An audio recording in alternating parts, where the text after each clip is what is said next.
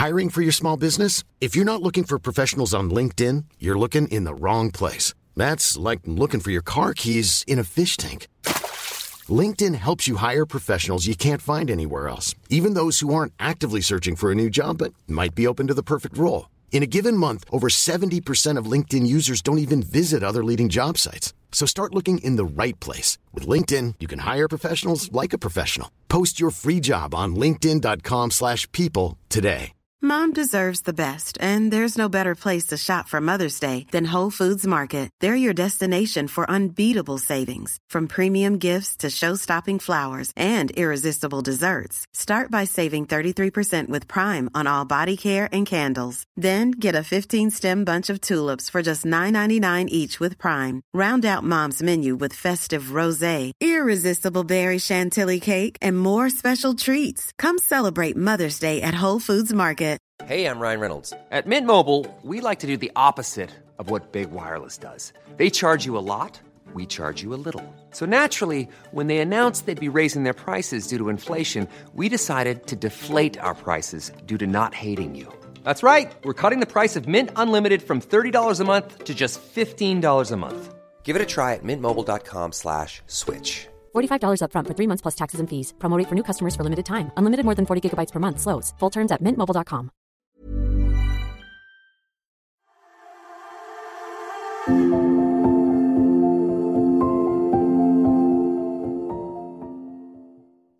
Hello, everyone, and thank you for joining us today for this episode of the Journey Podcast. We are your hosts, Cav Dadfer and Jordan Banks, and today we are joined by adventurer and award-winning freelance travel writer, Ian Packham. Ian, how are you? Hi, very well, thank you. And where are you based today? So I'm now in Sheffield, having moved around the UK various times over the past 10 years. Fantastic. And also joining us today is Jordan Banks. Jordan, how are you doing? Hey, how you doing, fellas? You all right, Ian? Cav, how's things? Good, thank you. And Jordan, good, you are busy working away in your den in Maidenhead, I understand. That's correct. Yeah, I'm in Berkshire in Maidenhead in Berkshire. Sorry. Fantastic. Yeah, trying to procrastinating most of the day. It's Friday, isn't it? So taking it easy. Fantastic. Right. Well, we're going to dive straight in. And Ian, you're an adventurer, a motivational speaker, an explorer, an award-winning travel writer. Is there anything you can't do? Oh, many things. Photography being one of them, definitely. Well, I think your other skill sets certainly make up for that. So I want to start by talking to you about your incredible adventure across Africa. So tell us a bit about that. Tell us what it was and how you got started and what made you actually want to do it. Okay, so I called it Encircle Africa, and the basic idea was to circumnavigate the coast of Africa overland by publicly available transport.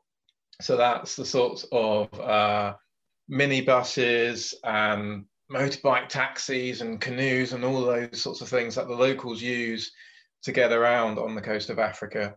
And that really came out of an idea. I was looking for a longer term bit of travel to do, and I was first thinking about traveling from London to Sydney overland and working out that first bit of how I get across either Europe or North Africa. I suddenly realized that Africa was a much more enticing proposition for me.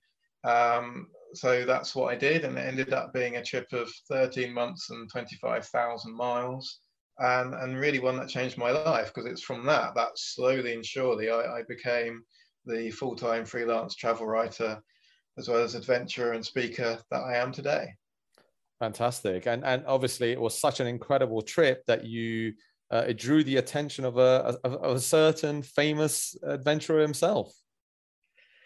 Indeed. I had some very lovely friends who managed to contact none other than Michael Palin somehow and convinced him to send me just a little sort of good luck message for the trip, which was amazing, and I still got framed and will come out of the box once I've unpacked my new house. Fantastic. Yeah, and I've got no doubts in my mind that across your 13 months, you would have probably had quite a number of interesting stories, but also probably precarious situations that you got yourself in. Any that kind of stick in your mind? I think the first thing to say is that actually it was a pretty easy trip, in the sense that, you think you're going to Africa, there's gunmen and muggers and all sorts all over the place, which I discovered really wasn't the case. And that's kind of how I fell in love with Africa, and which is what I write about mostly. But there were occasional dodgy instances. There was one night I was in this little out of the way town I think it was in Guinea or somewhere like that. And I was just eating just plain couscous with a sauce, as they do over there. And this seriously drunk guy approached me. He was so drunk I had no idea whether he was speaking French or English or something else. And I think it was fairly clear that he was wanting my seconds, so what I didn't finish he was going to have. So I wasn't enjoying the meal anyway. It wasn't great, but I ate every last grain of that couscous just so he couldn't get any of it. And when I finished, I went off with the proprietor, who was this quite a young girl, to find some change. And she turned to me and went, "Who is that guy?" And I was like, "I don't know. I thought you knew him." Fantastic. Well, I mean that is certainly eating food that you didn't enjoy is not so bad, but I suppose at the time it would have been quite a precarious situation. So did you have any of the trip pre-planned, or did you literally kind of land and just make it up as you go? Did you have anything sort of booked? Did you literally kind of do it as you were getting in places?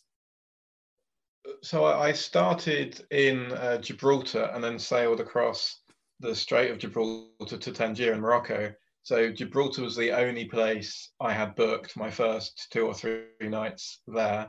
Other than that, I had planning, in the sense of I knew roughly how long it would take to travel through each country. So I knew it was going to take me about a year, and then obviously it took the 13 months through various little delays along the way. Wow. Well, it is absolutely incredible. And, I'm incredibly in admiration of what you've actually done, because it is phenomenal. And what was your kind of favorite part of it? What was the part that sticks out as kind of, wow, this was completely, not what I was expecting? It was just those everyday interactions with locals, particularly in places like Sierra Leone and Liberia and Nigeria, the places where you only hear really bad stuff in this country. And they were so welcoming and so helpful to me, going out of their way to direct me to the right sort of bus stop, making sure I was safe, wanting to show me really that there was something more to their country than their reputation. And those are the things that stick with me daily now still. Fantastic. And if someone wanted to kind of travel through Africa, and obviously possibly not do what you've done, but if they wanted to go to these countries like Liberia, the places where we do have these preconceived ideas, would you have any advice for them? Would you first of all, would you actually say yes, go for it, and then would you have any advice on how they could actually go about doing it safely and actually being able to enjoy it?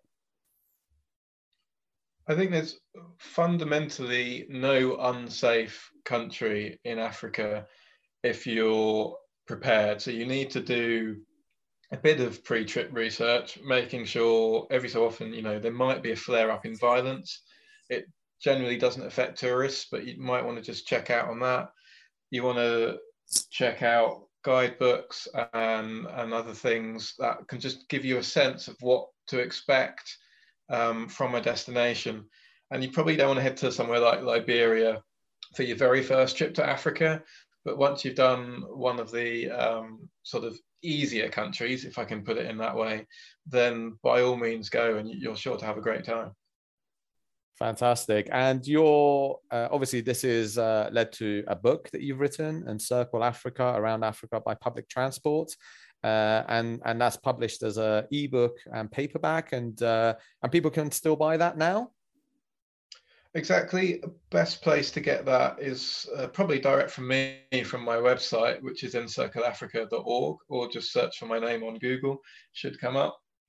And that really came about, that wasn't the intention from the trip, but I met 2 or 3 travel writers en route, and they were reading the blog that I was just writing for family and friends, and said, you know, you can write well, and you've got an interesting story to tell, so you should do something with it.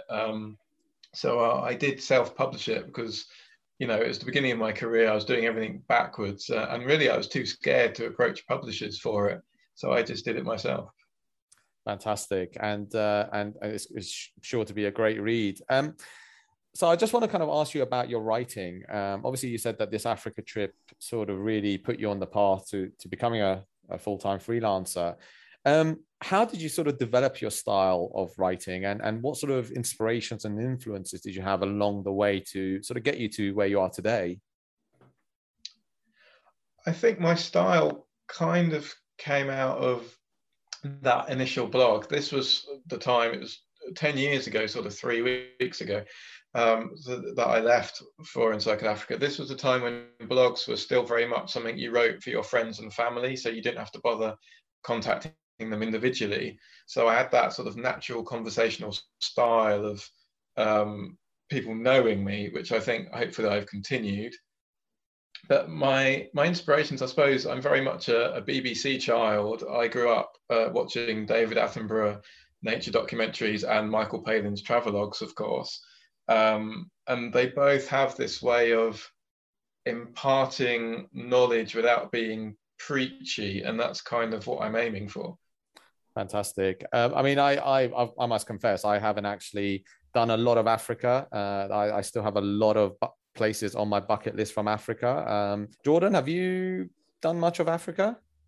Yeah, nothing like Ian, a bit embarrassing compared to him, but yeah, I've done the classic sort of down south in southern Africa, Botswana, Namibia for the wildlife, South Africa.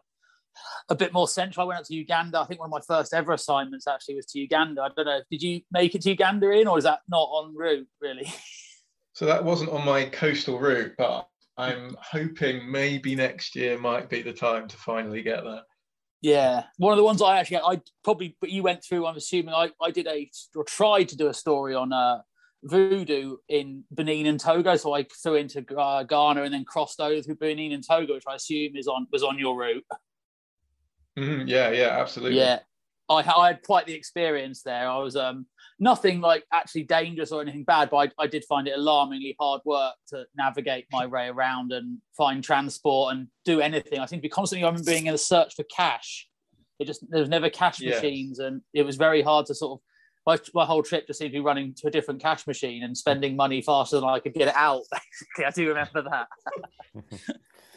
But all a good experience. Yeah, I'm a big fan of Africa, and I think I just listened to what you were saying as well. I love the fact that you how you sort of just went out and did it as well, and that has led to a career. You know, really just not just waiting for it to sort of try and come to you. You just went out and got it. I love that, and I love the fact that you went to Africa and went somewhere different. I think that's so exciting, and yeah, really, really amazing story of how it came about.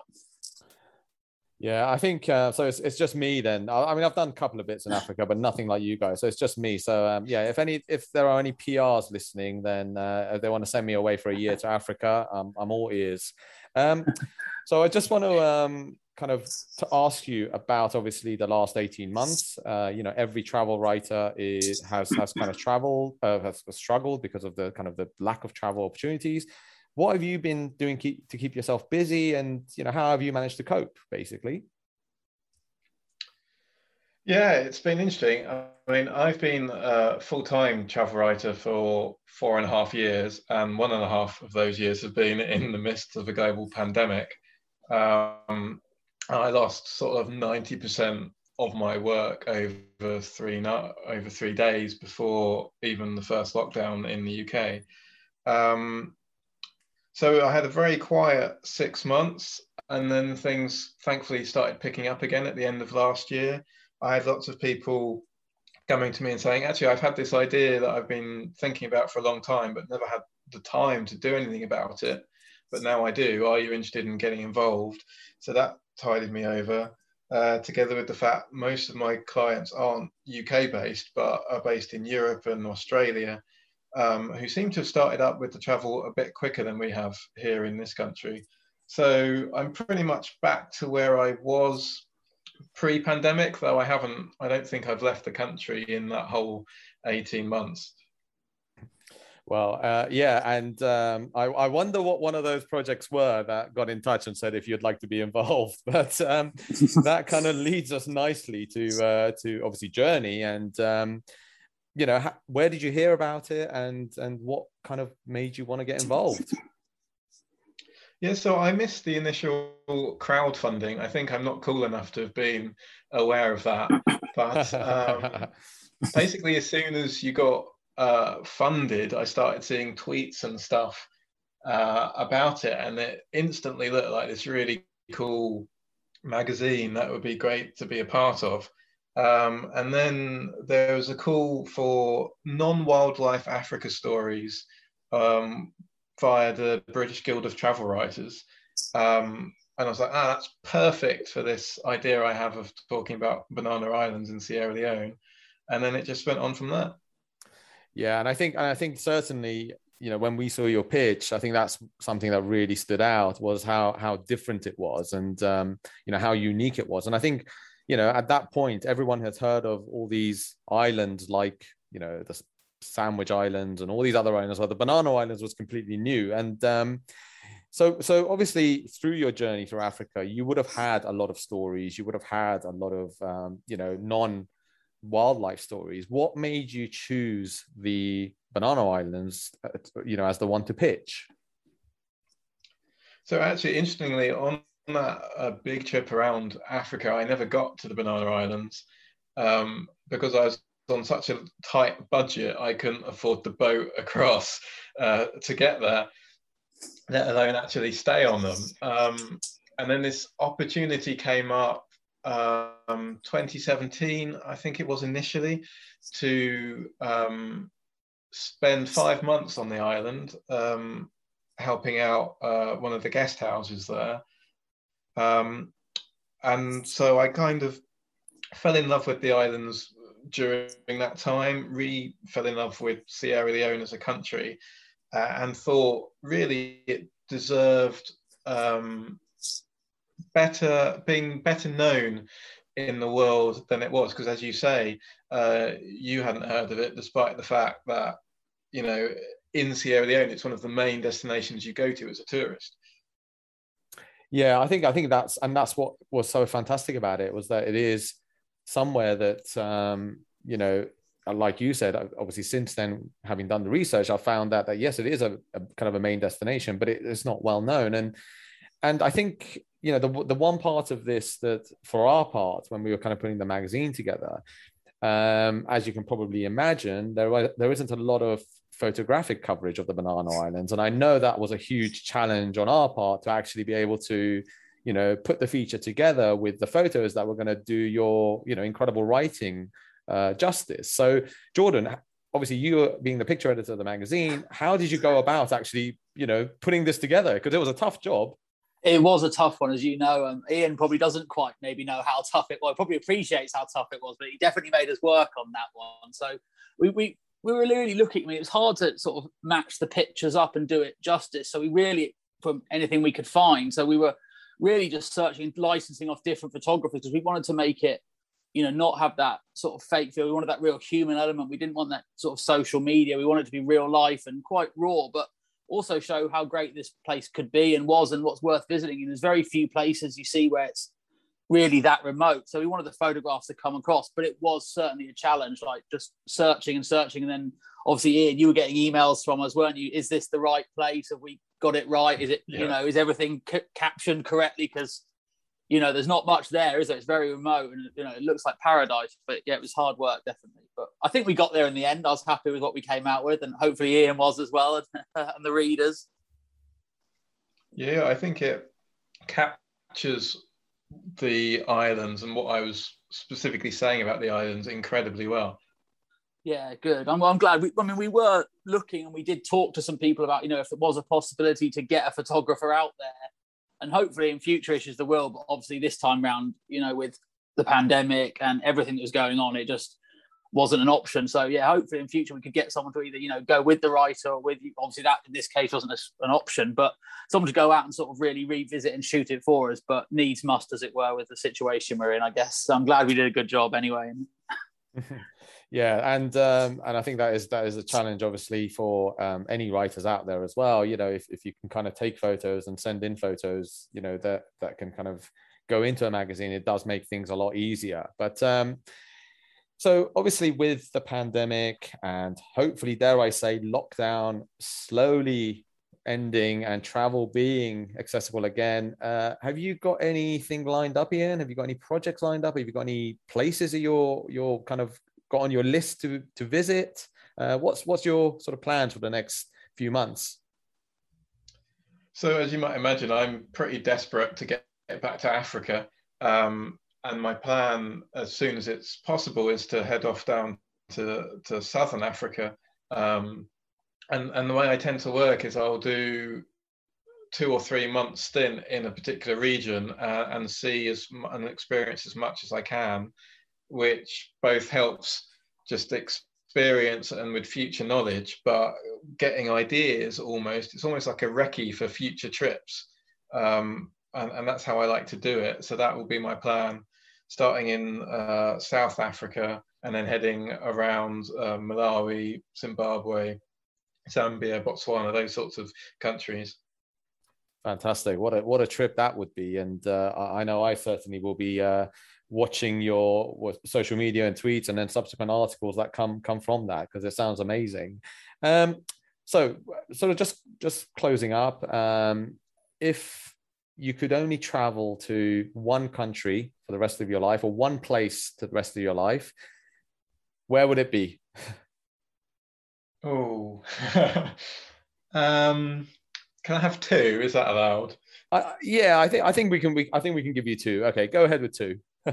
Okay, so in Africa, I think it would have to be Cape Town, which is a staggeringly fine city, and I don't say that lightly. It's got this incredible combination of natural location and history and culture, but it's also got this vibe that seems to say that whoever you are and wherever you come from, you're welcome in Cape Town. And the other, it would have to be Malta, because I've got lots of family over there, and I could happily see myself living out the rest of my life there too. Fantastic. Both great destinations. I've actually been to Cape Town and Malta, but Cape Town and yeah, I can vouch for it being a great city. Jordan, can you see yourself choosing either Cape Town or Malta as your one destination? Yeah, either of those. I think I'd probably choose Cape Town. I have been to Malta, but I was only young. But Cape Town's one of my favourite cities in the world. So yeah, I'd probably I'd go with that one, I think. But I think we've just about finished up for today, haven't we, guys? So that's been really, really great, Ian, to join us. I really appreciate it. It's been absolutely amazing listening to your story, how you got involved, tips, advice, little tricks and everything. So I know you mentioned it before, just one last time, can you let us know how people can find you, follow you, that sort of thing? Yes, so if you go to encircleafrica.org, then you can see all about me and my adventures. There's loads of guides to sort of the stranger parts of Africa where there's not a lot of information. And there's also a portfolio of some of my stuff. Or you can just search for Ian M. Packham on Google, and there's me and a doctor in Surrey. You should be able to work out which one is the travel writer. Fantastic. Well, yeah, that's any last comments, fellas? We'll wrap it up for today. Thanks both for being here. Appreciate it. Much, Ian. It's been great, and thank you for everyone for listening.